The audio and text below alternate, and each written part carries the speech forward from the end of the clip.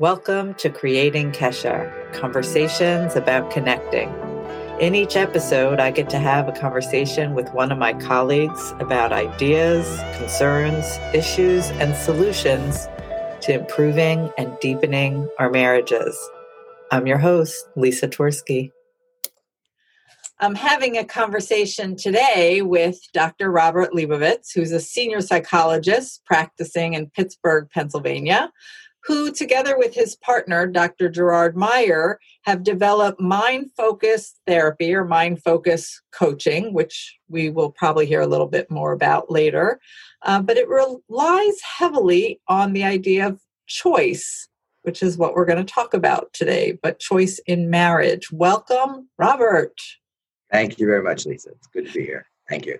Thank you. So let's talk about choice in marriage. You have a very interesting take about how the role that choice plays in marriage. And let's hear a little bit more about that. Sure.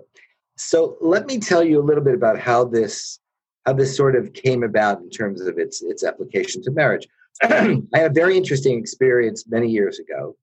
I was buying an anniversary card. And the clerk who was checking me out, Pittsburgh's a very friendly place, and the clerk asked me how many years I'd been married. And I told her, and she was impressed. I guess she didn't know too many people who'd been married more than 25 years or whatever. Okay. And she asked me, what's the secret to marriage? Okay. And for whatever reason, I decided to actually answer the question as opposed to just give sort of some clever, response. Right. I decided to actually say something serious to her. And what I said to her was, the single most important thing in every marriage is to never take your spouse for granted. Mm-hmm. Okay? That is the single most important thing. Never take your spouse for granted. Recognize, and this is where we get to choice, that everything a person does is a choice. Every action, every reaction, everything they do is a choice. So when a spouse does something for you, it's a choice. They don't have to. Don't forget about responsibility, forget about who's supposed to do what for whom. Every action is a choice. The fact that they live up to their responsibility is a choice. Mm. And by extension, of course, when someone does something for you, they're giving you a gift, they're doing something, because they're choosing to do it as opposed to choosing not to do it. Mm-hmm. And choice allows for this mutual appreciation that this person is actually doing something for me out of their own desire, out of their own will to be good to me. Mm-hmm. And that connects people. The awareness, the sense that this person is doing something for me, cares about me, is making this choice, is what brings me closer to the person, and obviously vice versa. I do the same thing for this person too. So choice is the basis for not taking a spouse for granted, and for recognizing what we get from our spouses and what we give to our spouses. And obviously, we don't always get everything we want. Yes. Is staying in this positive place, obviously, I guess, also a choice, is how do you help people sort of be more in that positive place of what their spouse is choosing to do that they benefit from, rather than get stuck on, hooked on, mired in, but my spouse isn't choosing to this that I wanted them to, and my spouse isn't choosing to that I needed them to? Or how do you help people? Choice can be sort of so, iffy sometimes in terms of how people are gonna use it. Right. So there's another lesson that I teach people. Mm-hmm. And that is, we're all imperfect, right? And that's not Speak for yourself, Bobby. Speak for yourself. That's not a big surprise, right? What that means is that there is really only one thing I can absolutely be sure of that will happen in every relationship I'm in. Mm-hmm. And that thing is, at some point in time, I will be disappointed. Uh-huh. At some point in time, because this person doesn't read my mind, doesn't recognize every nuance of everything I want, or is preoccupied, or has other contingencies, has other responsibilities. At some point in time, I won't get what I want. I will be disappointed. That is absolute. There is no relationship that doesn't have that element. It always is there. Now, of course, the question is, yes, but is that the minor experience, or is that the dominant experience? Right. Okay. Mm-hmm. Well, I would say in most good marriages, it's a minor experience. It's one of the things we live with, okay, but it doesn't characterize the marriage. My choice is, what do I focus on? And this brings me to the mind focus therapy, right? What do I focus on? Do I focus on what experiences I get where my spouse chooses to do for me? Or do I focus on the things that my spouse does not choose to do for me? Right. My focus. My focus is my choice. Right. That is my choice.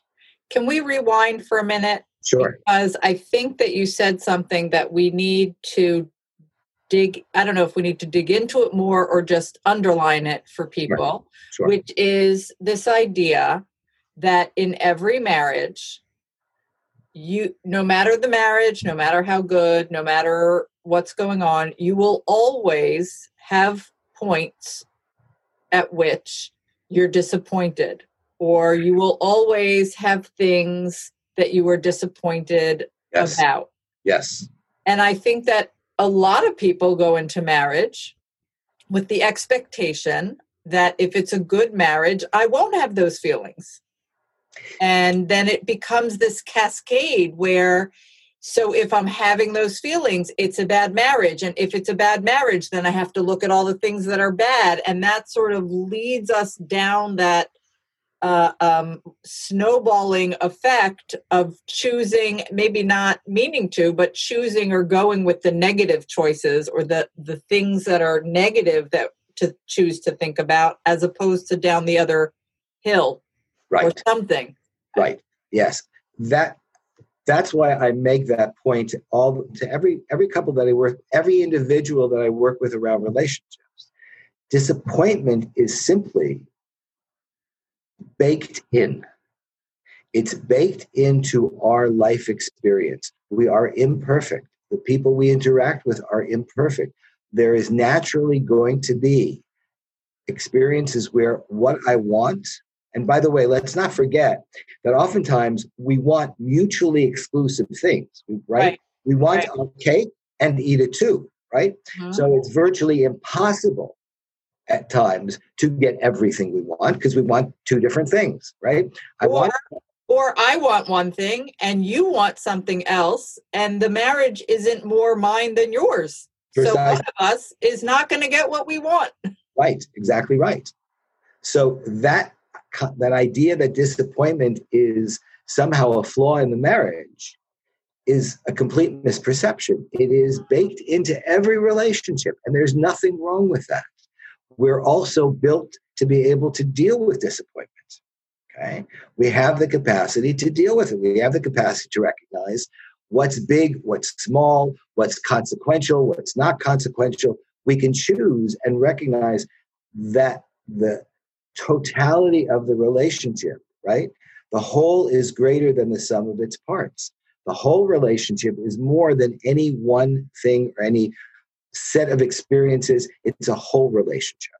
Okay? Right. And the disappointment is going to be there. It's not a flaw. It's not something we have to expunge, because we can't. It's just part of life. It's part of the relationship.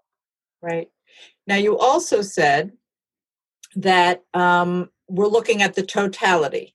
Yes. And that we're talking really now, and I want to make that point, and I want to stick with that point. I want to acknowledge that there's some relationships where the totality of positive to negative is is not the greater ratio, that the ratio of negative to positive actually exists. But let's talk about that second or separately. First, Yes. we're talking about the relationships where the ratio of positive to negative is greater, the positive is greater, and Right. that how we choose to view the choices of our spouse and to see how much they try and to see how much they do and to see how much they care is what's going to add to our connection. Yes. Or if we go the other route, it will erode our connection. Correct. Do you think this means constantly thanking them or constantly being mindful in your own self? Is this a general concept? Like how do you see this kind of having to play out, practically speaking, in the relationship between them? That's a great question. Thank you. I'll respond like every good Jewish person by answering a question with another question. Uh-oh. Is there ever a reason not to say thank you? Aha. Well, I think it could get a little bit tedious. There's a lot of little things that a spouse might be doing back and forth a whole day long. We don't want it to become a game. No, it's not. That's the point. It's not about, keeping score. This is not a scorecard thing. Okay. Right. This is an attitude, but it's an awareness. It's an awareness more than anything else in my own thoughts. Right. That I am looking at what my spouse is doing and I am taking in what my spouse is doing as a choice. This person is making a choice to do this for me. I think that by and large, it may be unfamiliar for some people to be saying thank you routinely, whatever. But actually, it's not that difficult to be thinking thank you. Okay, right. Whether it gets spoken all the time or not, to be thinking thank you is not that hard. And I think that when you are thinking thank you, say that 10 times fast. I think that when you're thinking thank you, there is a certain climate in the relationship that you create. Your spouse feels that if your overall outward, view is positive. I think that there's a sense of that, even without the constant thank you this, thank you that, thank you the other thing. If you're feeling it and recognizing it and acknowledging it internally, that's there. It's in the room or the home or something. Yes. No, there's no question about that. It becomes the dominant experience. It becomes the filter, so to speak, through which you perceive and experience what your spouse does. Right. It's that thinking thank you, that recognition, this is a choice, I am appreciative. And it's really fascinating because I would say, we all recognize the power of gratitude.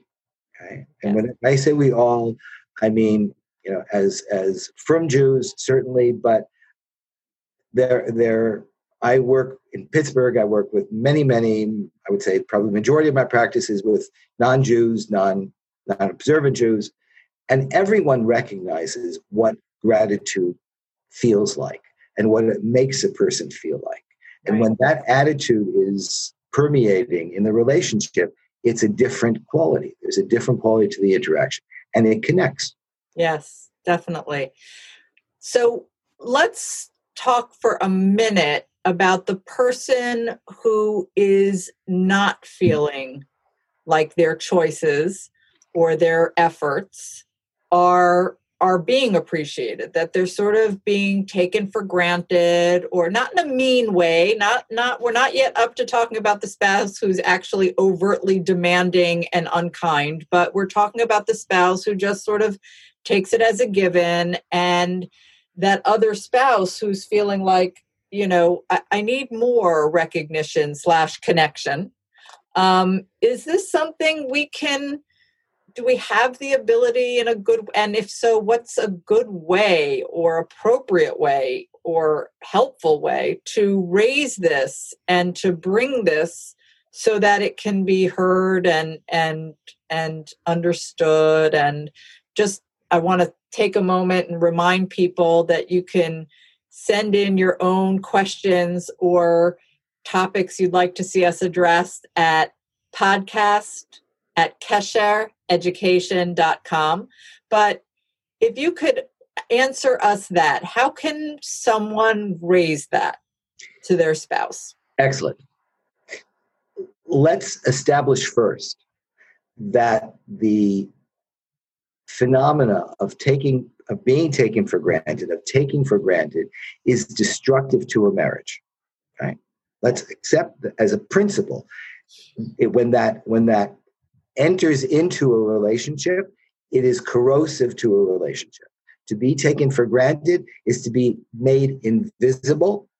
Mm-hmm. And when people feel invisible, they feel less than people. So it is incredibly corrosive. Okay? Once you establish that that's true, then you have to accept, and this is something that I've told many spouses, it is incumbent on both the recipient, on both the transmitter and the receiver, meaning the person who is doing the taking for granted and the person who is on the receiving end of being taken for granted, to not allow it to happen. Uh-huh. Even the person who is being taken for granted has to speak up, has to voice their expectation, and it's a very justifiable expectation, that their actions be recognized, that they be recognized, that they not be made invisible. They have to speak up. And it is as much, and for some people, I know what I'm saying is going to come as a bit of a startling, maybe controversial statement, right. But it is much the responsibility of the person who is being taken for granted to not let it happen, as it is for the person who carelessly takes for granted. Right. And because I like this to be practical, and because I think that the people who are in the position of feeling taken for granted and letting it go and letting it go and letting it go and thinking they're being nice and they're being kind and they're doing well for the relationship, which is exactly the opposite of what you're saying, which I totally agree with. Right. Can you give them, because I often find that those people are people who they don't know how. It's like, I'm either quiet or I'm going to explode, or I'm quiet until I explode. You want to give a few pointers. What are some ways that they could say it in language that is not accusatory or negative, or what someone might feel is going to be harmful to the relationship? That there are ways of raising things. I think people aren't taught that. And so they just keep quiet till they're actually doing the thing that is harmful because they're exploding. Right. So how about some little tools, tips, lines? So the first idea to consider is that healthy relationships involve spouses who have healthy self-esteem. Okay. Which not everyone has, but okay. Not everyone has. That's absolutely right. And that we can go into what makes it hard for some people to speak up, right? Okay, whatever. Right. But the idea that I ought to be recognized is not narcissistic. It's not egocentric. It's not, I'm not trying to put myself up as the greatest thing since sliced bread. I deserve, like everybody, to be recognized, which means that I'm going to communicate that. I'm going to say it. Right? Mm-hmm. I think I told you the story, so I'll tell it to you on the air, right? Yeah.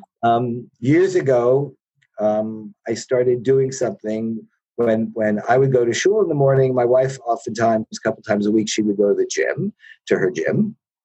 And I would leave and I'd go pick up a cup of coffee for myself, and I'd get a cup of coffee for her, and I'd leave it at the desk of the gym. Just stop by, drop it off, and leave it for her. Mm-hmm. And she would say, "Thank you very much. It's really sweet of you," etc. And I got into a habit where it was just simple enough for me to do. It was close by. It was easy, whatever. Okay.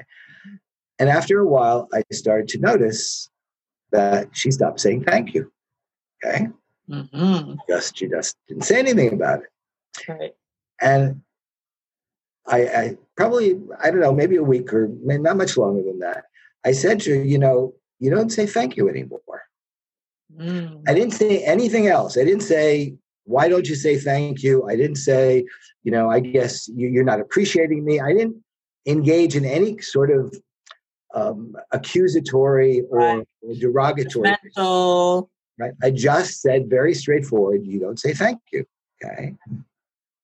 And her response was, you're right. I really should say thank you. And we got back to where we were before. And the reason that I said it was not because if she hadn't said thank you, I wasn't going to bring her a cup of coffee. Okay? It was because I knew it was my responsibility not to allow myself to feel taken for granted. That was my job. Right. And so I would bring it to her attention. And I think you can speak, again, not in accusatory terms, not in you don't put your spouse on the spot. There's no point to that. You just make it very clear. I really appreciate, I really want you to notice that I'm doing this. Right. That's important to me. Right. I really think we both should notice what we do for each other. And I really want you to notice this. Okay. And that totally circles back in my mind to what you said about wanting that and needing that is not about narcissism, isn't about self-centeredness, there's so many people that they have that twinge that you had that, hey, she's not saying thank you, that twinge, and they talk themselves out of it, or they talk themselves down about it. I don't really need it. And well, why do I need it? And what's it for? And they just miss the fact that they're losing an opportunity for connection. Exactly. That when I'm just holding up a mirror and you can have a relationship with a mirror because every time you nod, I nod. And every time you shake your head, I shake your head. Basically, there isn't connection in that. And even if it's uncomfortable to say, you don't say thank you anymore. Right. And I think that's so critical. I want to emphasize what you just said, right? We're both, when I say we, both spouses, we're on the same page, right? We both want to have a marriage that gives us joy. That's all this is. This isn't me telling you how great I am and you should think I'm the best of the best. This is me trying to get us to be even more connected so we can both be so happier with each other. That's all it is. It's a way to improve the connection that we have. That's what it's for. Right. That's exactly what it's for. And that's the signal that it's time to do it, is when you're having that twinge. Yes. And not when you're ready to explode from one twinge building on another till you're at 20. The twinge is enough to say something connective. Right. Even, whatever that might be, whatever your style is, and sometimes people will hold back because they say, well, my spouse wouldn't say that, or my spouse doesn't need it, or sometimes I feel like, the women get self-deprecating and the men feel unmacho. And these are the things we have to struggle with, but they're worth struggling with in order to have connection. Right. And again, what I said before jokingly is there a reason not to say thank you? There's no loss here. It's not like we're programmed with only X number of thank yous. And once we use them up, we're done. So we have to be very careful to make sure we only use them for big things, right? We have an infinite number, so to say, of thank yous available to us. And we can do it whenever we want. And we can share it whenever we want. And the power of gratitude, of connecting, is huge. Right. So it's both. As I said, it's necessary for both spouses to always recognize I have to take responsibility for not being taken for granted. I've got to take responsibility for not taking my spouse for granted. I'm how should I say, a party to both sides of this. Right. And it doesn't have to be something big, and it doesn't have to be a big statement, and it should be a statement without judgment or rancor or, accusation. Right. Just, I want to be connected to you. Right. What you're saying, which is so, so important. the point that you were making that I think is very, very important about how unfamiliar it is for people. It's important to recognize it's not going to feel natural. Right. Okay? It's not going to feel natural to do something that is so direct for many people. Okay. Right. And that's perfectly fine. It doesn't have to feel quote unquote natural, especially when you're talking about behavior that's new, right? Right. But the fact that it doesn't feel natural doesn't make it not real. It's just as real, even if it doesn't feel natural to begin with. Right. And as time goes on, it becomes more natural.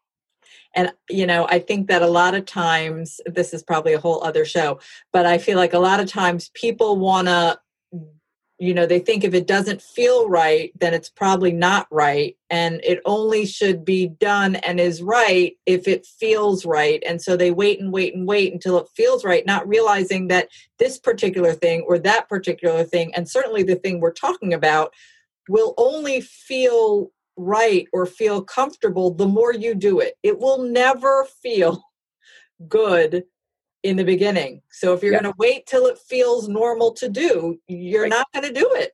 And then you've lost out, or you've probably exploded and actually eroded some of the possibility for closeness. Absolutely. So you have to override your discomfort because marriage is it's quite funny to me, okay, that we place so much stock in this notion of something that feels natural, when about the only thing that is really natural is for an infant to run around without clothes. I mean, that's about the only thing that's natural. Everything we do, everything that we become is something that we've acquired, right? Mm-hmm. Different skills, different behaviors. This is something to acquire. For some people, it's easier. For some people, it's harder. No question. Right. And how does this feed in? Because, I told everyone we'd hear a little bit about it. How is this feed in or a part of, or however you're going to say it, part of your therapy and coaching that you do around choice and mind focus? Tell us a little bit about that. So we've developed essentially a methodology to help people change. And what we start with is, where do I want to go? Where do I want to get to? What is my destination? Mm-hmm. So think about two people who marry, okay? Both of them have in their own vision and a wish, a hope that they will achieve a loving relationship, that they will be together, that they will be happy together, they will share family, they will share, good times, there'll be some bad times, but they have an idea of, this is where I want to get to. Okay, right. Mm-hmm. Once I know where I want to get to, then the question becomes, of course, how do I get there? Right? Right. To understand how I get there, well, I need to know where am I starting from. So for some people, right, some people have a very easy time becoming close, becoming connected. Some people have a much more difficult time. Mm-hmm. Some people have a hard time accepting thank yous as much as saying thank yous. Okay? Right. For whatever reasons they have, sometimes it's a matter of they don't feel they deserve it. Sometimes it's a matter that it's too intimate in some way. Thank you means so much more than thank you, whatever. And we help people understand what these things mean to them and how they can choose those options, those choices, those actions that will bring them closer to what their destination looks like. So it's real simple. I had a client once who was telling me about an argument he had with his wife. Mm. And he told me that he just got so frustrated, he couldn't help it. He had to yell at her. Okay? He had to yell at her. Right. And I looked at him and I said, okay, you had to yell at her or not. Right. And he looked at me, what do you mean or not?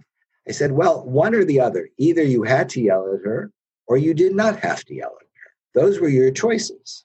Right. Right? Mm-hmm. Now, which one of those two choices is probably going to make it easier for the two of you to have a good relationship? Okay? But you have to be able to see the choice. And in order to see the choice, you have to know, well, what am I doing now? Right. So we help people recognize what it is they're doing now and what other possibilities they have to do it. And the concept that I said it or not, is whatever it is I'm doing, I can always do the opposite. Whatever it is, I can always do X or not X, right? Mm-hmm. Right? Wow. Yeah. And that's how we help people develop a whole attitude of moving in one direction as opposed to moving in another direction by making choices that bring them closer and closer to what it is they want to have in their lives. Right. Wow. That sounds like it would be a great, I'm working on this project, Kesher Education, which is 8 weeks, an 8-week course for husbands separately and wives separately, where each week the husbands and the wives learn the same material about developing a relationship, and they go home and they have work together, and then they come back and they hear the next set.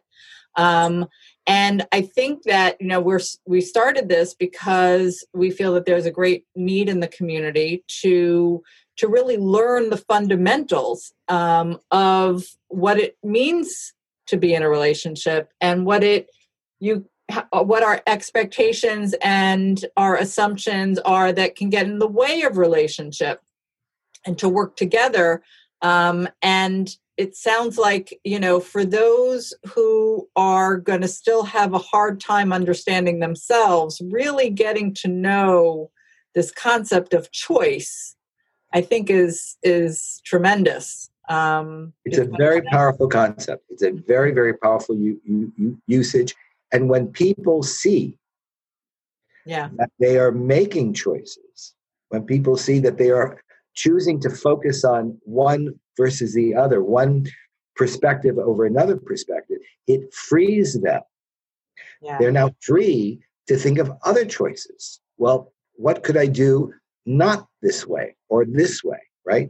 And that's incredibly powerful. That's what people come out with when they tell me about how useful this is.